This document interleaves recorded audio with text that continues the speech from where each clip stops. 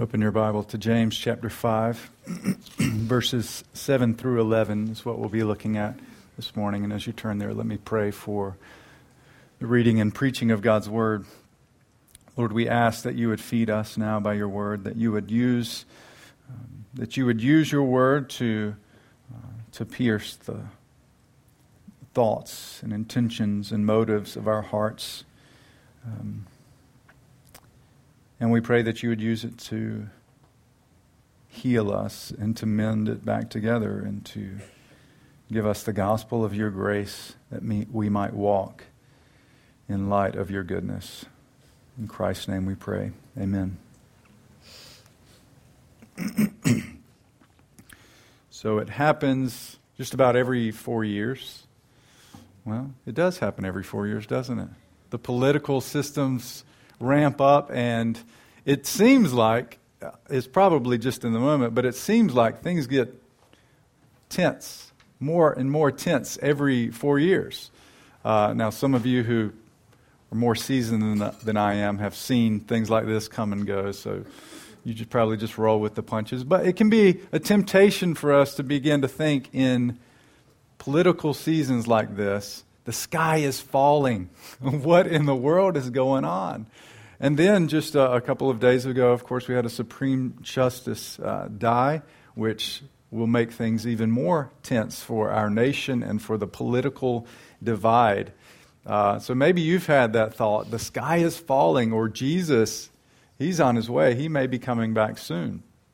But it causes me to think, what would you do if you knew the end was tomorrow or next week? What would you do if you knew Jesus was coming back tomorrow? It's reported that Martin Luther responded to a question like that. Even if he knew tomorrow the world was going to fall into pieces, he would still plant his apple trees. Others would. Of course, you would probably want to spend some time with your family, those who are closest to you, most precious to you, and share with them your love. You would want to go around to all of your neighbors and tell them that Jesus is coming back and they need to turn from their sins and trust in Jesus. What would you do if you knew the end was going to be tomorrow? Well, our passage this morning causes us to think in terms of Jesus' return. It causes us to think about the end. It causes us to think about the judgment, about Jesus returning. And particularly, I think James is concerned for us to think about it in two ways.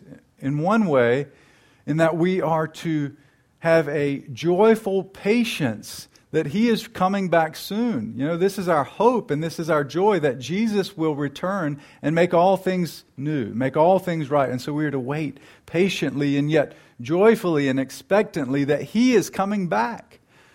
And so that's one aspect I think James has in mind. But another aspect I think James wants us to have in mind is what it will mean for us to be ready when he returns. That we might examine our hearts. That we might examine what it is we are living for. What are we spending our time on, our money on? What are we giving our lives to? Our passage is related directly to what we saw last week in James 5, 1 through 6. Remember there, James gives this strong warning to the unrighteous rich who trust in their wealth and oppress the poor. And now in verses 7 through 11, he turns his attention back to the believers and how they should respond in light of God's return, of Christ's return and God's judgment on the wicked. So let's look at these verses together, James 5, 7 through 11. Be patient then, brothers and sisters, until the Lord's coming. See how the farmer waits for the land to yield its valuable crop, patiently waiting for the autumn and spring rains. You too be patient and stand firm, because the Lord's coming is near. Don't grumble against one another, brothers and sisters, or you will be judged. The judge is standing at the door. Brothers and sisters, as an example of patience in the face of suffering, take the prophets who spoke in the name of the Lord. As you know, we count as blessed those who have persevered. You have heard of Job's perseverance and have seen what the Lord finally brought about. The Lord is full of compassion and mercy. Our theme for this morning is this: since the Lord's coming is near, we must be ready, remaining patient in our circumstances and standing firm in the face of suffering. So no matter what we face, no matter who comes against us, we must be patient and stand firm in the faith. And we can do so because the Lord is full of compassion and mercy for His people.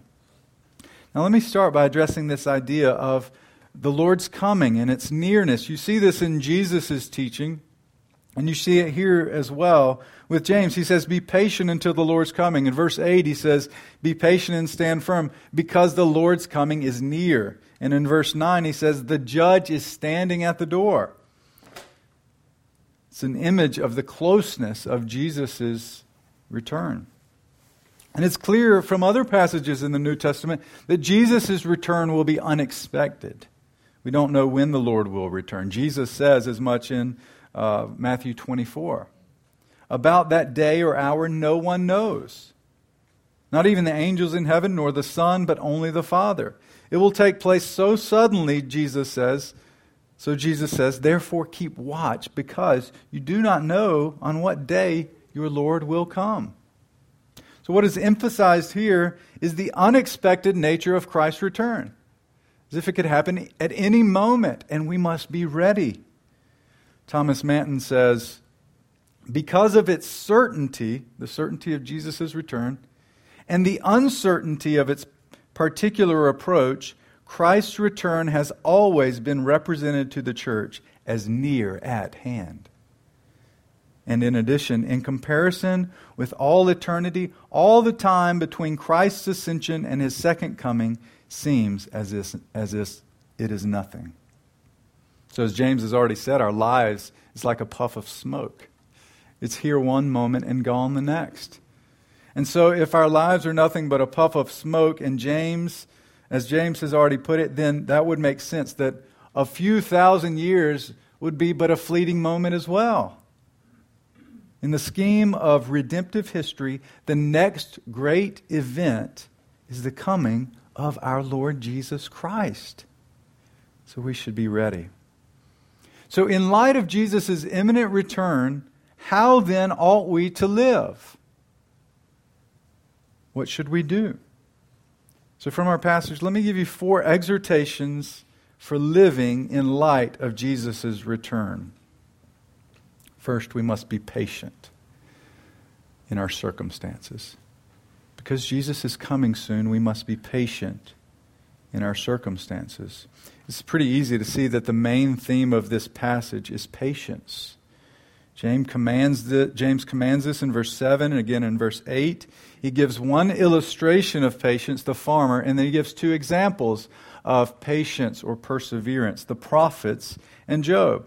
And I think James has 2 things in mind here as he gives this instruction for patience. First, he means for these poor believers whom he's addressing to be patient as they wait for the justice of God to come upon their oppressors. As tempting as it might be, they are not to take matters into their own hands. As Paul says, do not take revenge, my dear friends, but leave room for the wrath of God. For it is written, it is mine to avenge, and I will repay. Instead, he instructs them to not be overcome with evil, but to overcome evil with good.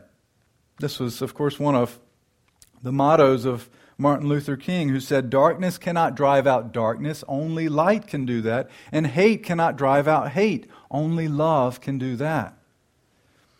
Now, if there comes a day when believers are mistreated for our faith here in America, in other parts of the world, they already are mistreated. Our brothers and sisters, daily, on a regular basis, mistreated for their faith. And if that day ever comes for us, it will not be ours to mete out justice with our own hands.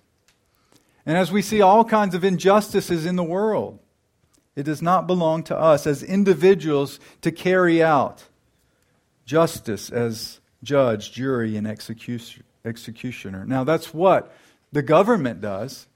It's why it exists, to protect citizens, to bring justice to those who do harm and do violence.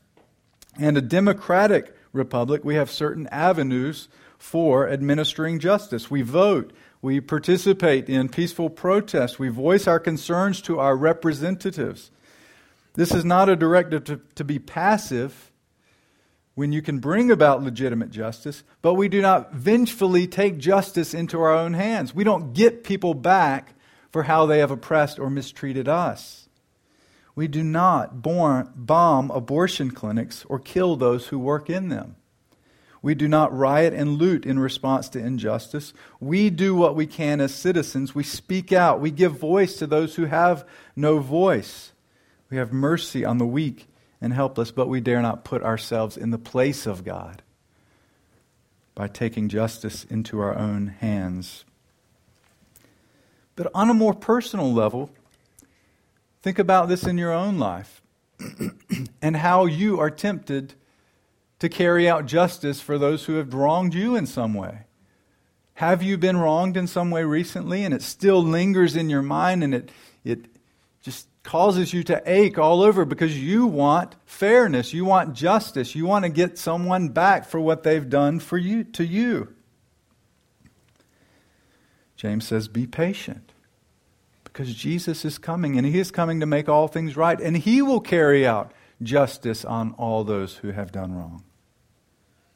Be patient. Take it to God in prayer. Let your cries drift up to heaven. The Father will hear them and have mercy on you, and in due time justice will be accomplished. So one part of this be patient command is be patient because justice is coming. Our hero is coming to the rescue. You can rest secure knowing that He is coming soon. But the second thing James seems to have in mind with this command of patience is this idea that valuable produce takes time to cultivate. James says, be patient like a farmer. He takes his precious seed. His very livelihood depends on it, and he buries it in the ground. And he can't do much about it except for wait. He has to wait for the rain. He has to wait for the sun to shine down. He has to wait for the roots to go down and for the plant to spring up. In large part, things are left to time and to providence. And we too should be patient, knowing that in our circumstances, even in the most difficult, maybe even especially in the most difficult circumstances, God is working something as we wait in faith. He is doing a work in us far greater than He does with crops on a farm. Listen again to Thomas Manton. If a farmer using ordinary principles of reason can wait for the harvest, can I not wait for the coming of the Lord, the day of refreshing? The corn is precious to Him, and so is the coming of Christ to me. Will He be so patient and endure so much for a little corn, and I not for the kingdom of heaven? He is willing to stay until everything has worked out, and He has received the early and late rains. And shall I not wait until the divine decrees are carried out? Be patient, brothers and sisters, for the coming of the Lord is near. And as Paul says, our present sufferings, so everything that you see in this life, all the troubles you face in this life, Paul says, are not worth comparing to the glory that will be revealed in us. Now, it's not simply that your sufferings are so small. Paul is not simply belittling what you're going through. He is exalting the glory that will be revealed in us in Christ. It's not that your sufferings are so little. It's that His glory is so great that it can't even compare to what we're going through now. Therefore, in light of Christ's coming, be patient for justice and be patient for the work that God is doing in you. When we're not patient, what are we showing except that we think our sanctification is all but completed? It takes a long time to grow in grace. It takes a really long time, a lifetime to grow into maturity in Christ. So be patient as God is doing His work in you in the midst of your sufferings. But the second time James issues this command, he adds another command in verse 8. So we are to be patient, and second, we are to stand firm. Be patient and stand firm because the Lord's coming is near. So this command is to stand firm, to strengthen your hearts, to be immovable in the faith and hope of Christianity. So one temptation in the midst of suffering is to be impatient. And that impatience turns to anger, and then that anger turns to vengefully getting justice by your own hands. But another temptation in the midst of suffering is to doubt, is to waver in your faith. Now, James has already mentioned this in the early part of his letter. We see it in chapter 1, verses 6 through 8. There, James is telling the believers to persevere in the midst of trials. Consider it joy, even. And if they lack anything, they must ask in faith and they will receive it. In verse 6, he's particularly talking about wisdom in the midst of trials. But when you ask, you must believe and not doubt. Because the person who doubts is like a wave of the sea, blown and tossed by the wind. That person should not expect to receive anything from the Lord. Such a person is double-minded and unstable in all they do. Be patient, James says, but don't begin to think that this means weakness or passivity. As Jay Adams puts it, we are to firm up our hearts in the faith. So how do we do that? How do we firm up our hearts in the faith? How do we stand firm or strengthen our hearts in the midst of suffering and in light of Jesus' coming? Well, James doesn't mention that specifically here, but I do think he gives some hints in the next paragraph. In verse 16, for instance, he says that we ought to confess our sins to one another and pray for one another. And in verse 20, we are reminded of the great privilege and responsibility that we have to turn one another away from error. It says we are rescuing them, saving them from death, and covering a multitude of sins. Now what this does is reminds us, I think James is emphasizing what we read in other places in the New Testament, all these one another commandments to the people who are in the body of Christ, in the church. Our strength, our firmness is found, will be found, as we love and strengthen one another. So you may not realize this, but this is a part of what church membership is. Do you realize that you hold some responsibility for your brothers and sisters in Christ, in this church? You hold some responsibility for their maturity in Christ, for their strength in the faith. We must lean upon one another. We must help one another. We must serve one another. Do you take initiative to strengthen and to be strengthened by your brothers and sisters? Have you recognized that responsibility that you have for the person sitting beside you, for the person sitting on the other side of the room? Do you pray for one another regularly? And you might say, well, I have so little time to pray as it is, and now you want to add more things to my list, more things to pray for. We'll add more time to my prayer time, and I don't have enough time as it is. And I say, yes, I do want to tell you that. It's reported when Martin Luther was particularly busy, he would say, I usually have time to pray for an hour every day, but since I'm so busy today, I'll pray for 2 hours. You're not too busy to pray. You're too busy not to pray, to depend upon His grace in prayer. So let me ask you to do this if you don't already. Print out a list of all the names of our members and their families and put them on your calendar to pray for them. So Monday you'll pray for the Stoddards. And Tuesday you'll pray for the Odells. And Wednesday you'll pray for the McKenzies. And Thursday you'll pray for the DeLellos. And on and on and on. And pray for one another. This is what it means to take responsibility for one another's faith and maturity in Christ. We must pray for one another if we're going to stand firm in the face of difficulties. And especially if there comes a time of persecution, where else will we turn but the body of Christ? But my mind is drawn to one other place as I think about this command to be strong, to firm up your hearts. We must ask ourselves, where is our strength found? Where is strength found for the Christian? And the answer comes to us in 2 Corinthians 12, 8-10. We've already sung about it earlier, where Paul says, 3 times I pleaded with the Lord to take away this thorn in my flesh, but he said to me, my grace is sufficient for you. For my power is made perfect in weakness. Therefore I will boast all the more about my weaknesses, so that Christ's power will rest on me.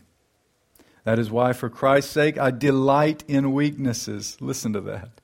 I delight in my weaknesses, in insults, in hardships, in persecutions and difficulties. For when I am weak, then I am strong. So our strength will not be found when we puff out our chests and boast of our own abilities, but when we rest in this truth, God's grace is sufficient for you.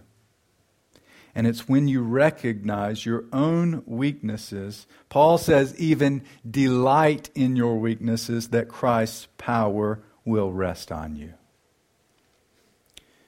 So, as I said before, we are in a very tense political season, and to add to that stress, Justice Scalia died a couple days ago, and people have been expressing fears about this and that, where our country will go and what that will mean and how bad things will get. But the best sentiment I saw concerning all of these things came from Ray Ortlund, pastor of Emmanuel Church in Nashville, Tennessee. He totally blew me away. He hit me blindsided.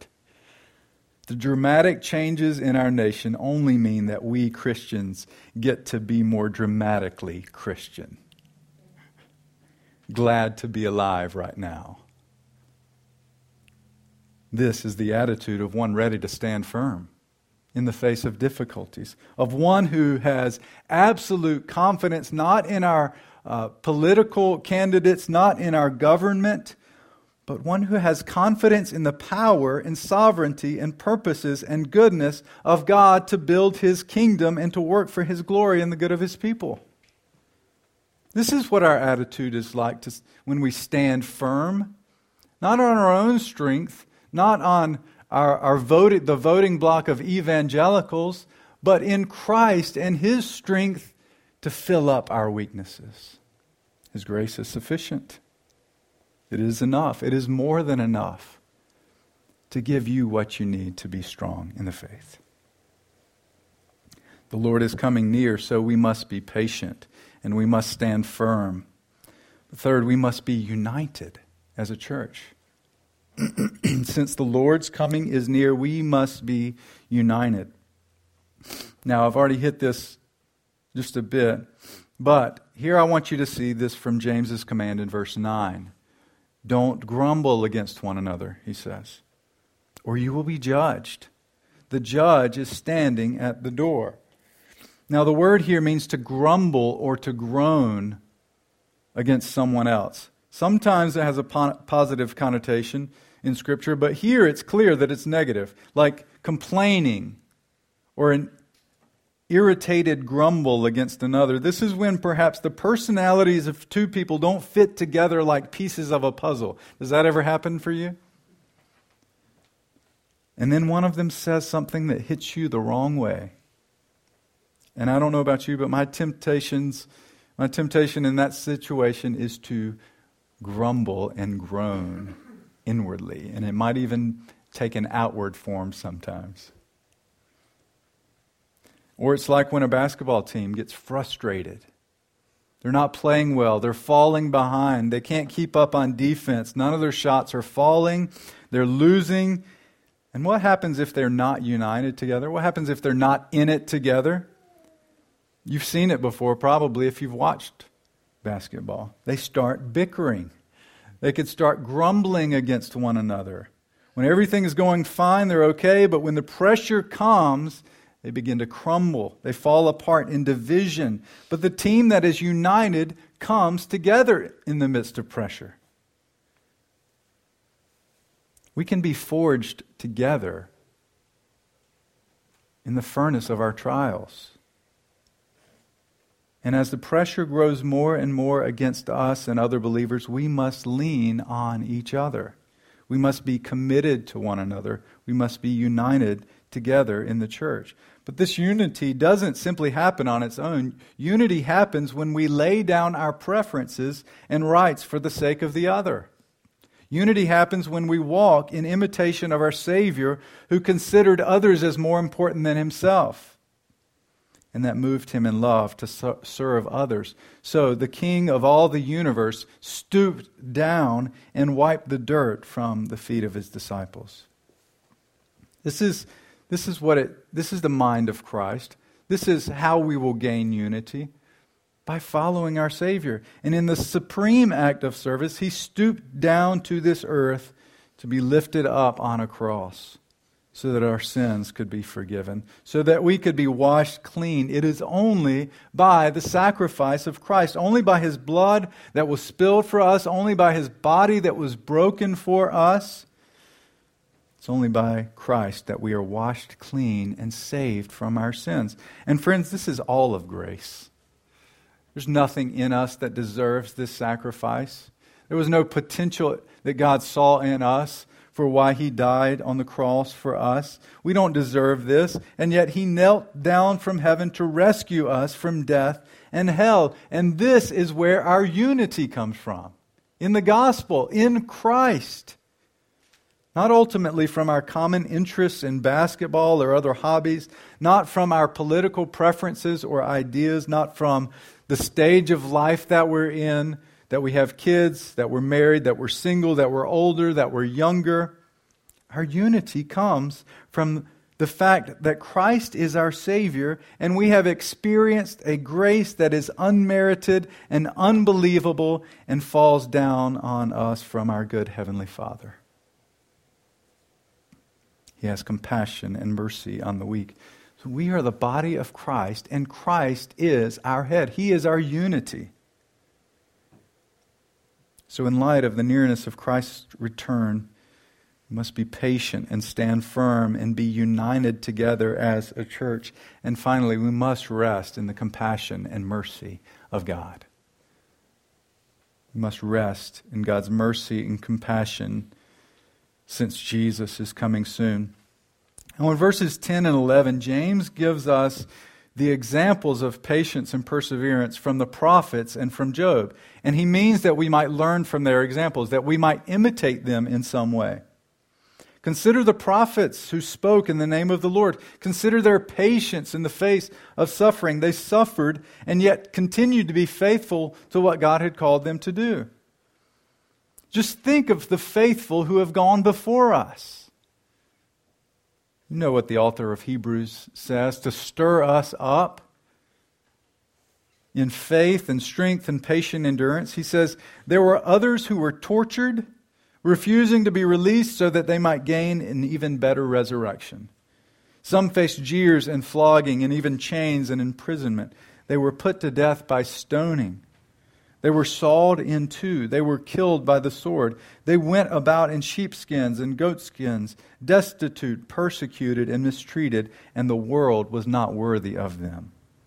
They wandered in deserts and mountains, living in caves and in holes in the ground. These were all commended for their faith, yet none of them received what had been promised, since God had planned something better for us, so that only together with us would they be made perfect. It's only by God's mercy and compassion they were able to do those things. It's only by the strength of Christ resting upon them that they could persevere in the midst of those sufferings. It's clear by their patience that they had been blessed by the very grace and mercy of God. And consider also Job, James says. James points us to the example of Job's perseverance. Now, if you know the story of Job, you might be a little perplexed about this. Yes, Job, after suffering tremendous losses of his property and his children and his own health, he refused to follow his wife's advice and curse God. He said, "The Lord gives and the Lord takes away. Blessed be the name of the Lord." But he was also very insistent about his own innocence before the Lord, almost seeming self-righteous at times and demanding at times, pleading his case before the Lord. He complained about his bitter treatment. Sometimes he would catch himself saying too much. So it seems somewhat perplexing that James chooses Job as an example here. And yet, he never abandoned his faith. He never abandoned God. As one commentator says, in the midst of his incomprehension, he clung to God and continued to hope in him. And another commentator, Job's is no groveling, passive, unquestioning submission. Job struggled and questions and sometimes even defied, but the flame of faith was never extinguished in his heart. But James, I think, the reason he includes James is that we would see more than simply Job's perseverance and his faith. He wants us to see the end result, the good that the Lord brought about. You do not measure your afflictions by your pain, but by their outcome. And Job gained more than he had before, and other children. And he saw his children and their children to the 4th generation before he died. And the Scripture says he was an old man full of many years. But look, here's what I think the point is of this. Here's why I think he mentions Job as an example of perseverance of faith in the midst of suffering. The end of verse 11. The Lord is full of compassion and mercy. Ultimately, the reason for Job's good ending wasn't his own calm in the midst of the storm, but God's compassion. It wasn't Job's merit, it was God's mercy. It wasn't because Job was full of righteousness and faith in God, but because God is full of compassion and mercy. Now, of course, the word full is a descriptive word which means something has as much as it can contain. And so if you have a cup that is full of water, it cannot contain any more water. So if I tell you I'm full of compassion for you, it means I can't possibly have any more compassion that I have than I currently do. If I say I am full of mercy toward you, I'm filled to the brim. I can't have any more mercy for you than I already have. But I am finite, and there are limits to my compassion. There are limits to the amount of mercy I can show. And do you see what this means for God to say He is full of compassion and mercy? God is infinite. I am a drop, and God is the ocean on 1,000 earths. God is infinite. And so when He says He is full of compassion, when He says that He is full of mercy, it means we can drink from a fountain that will never run dry. And the fountain of His mercy and compassion flows only from the wounds of Christ, our Savior.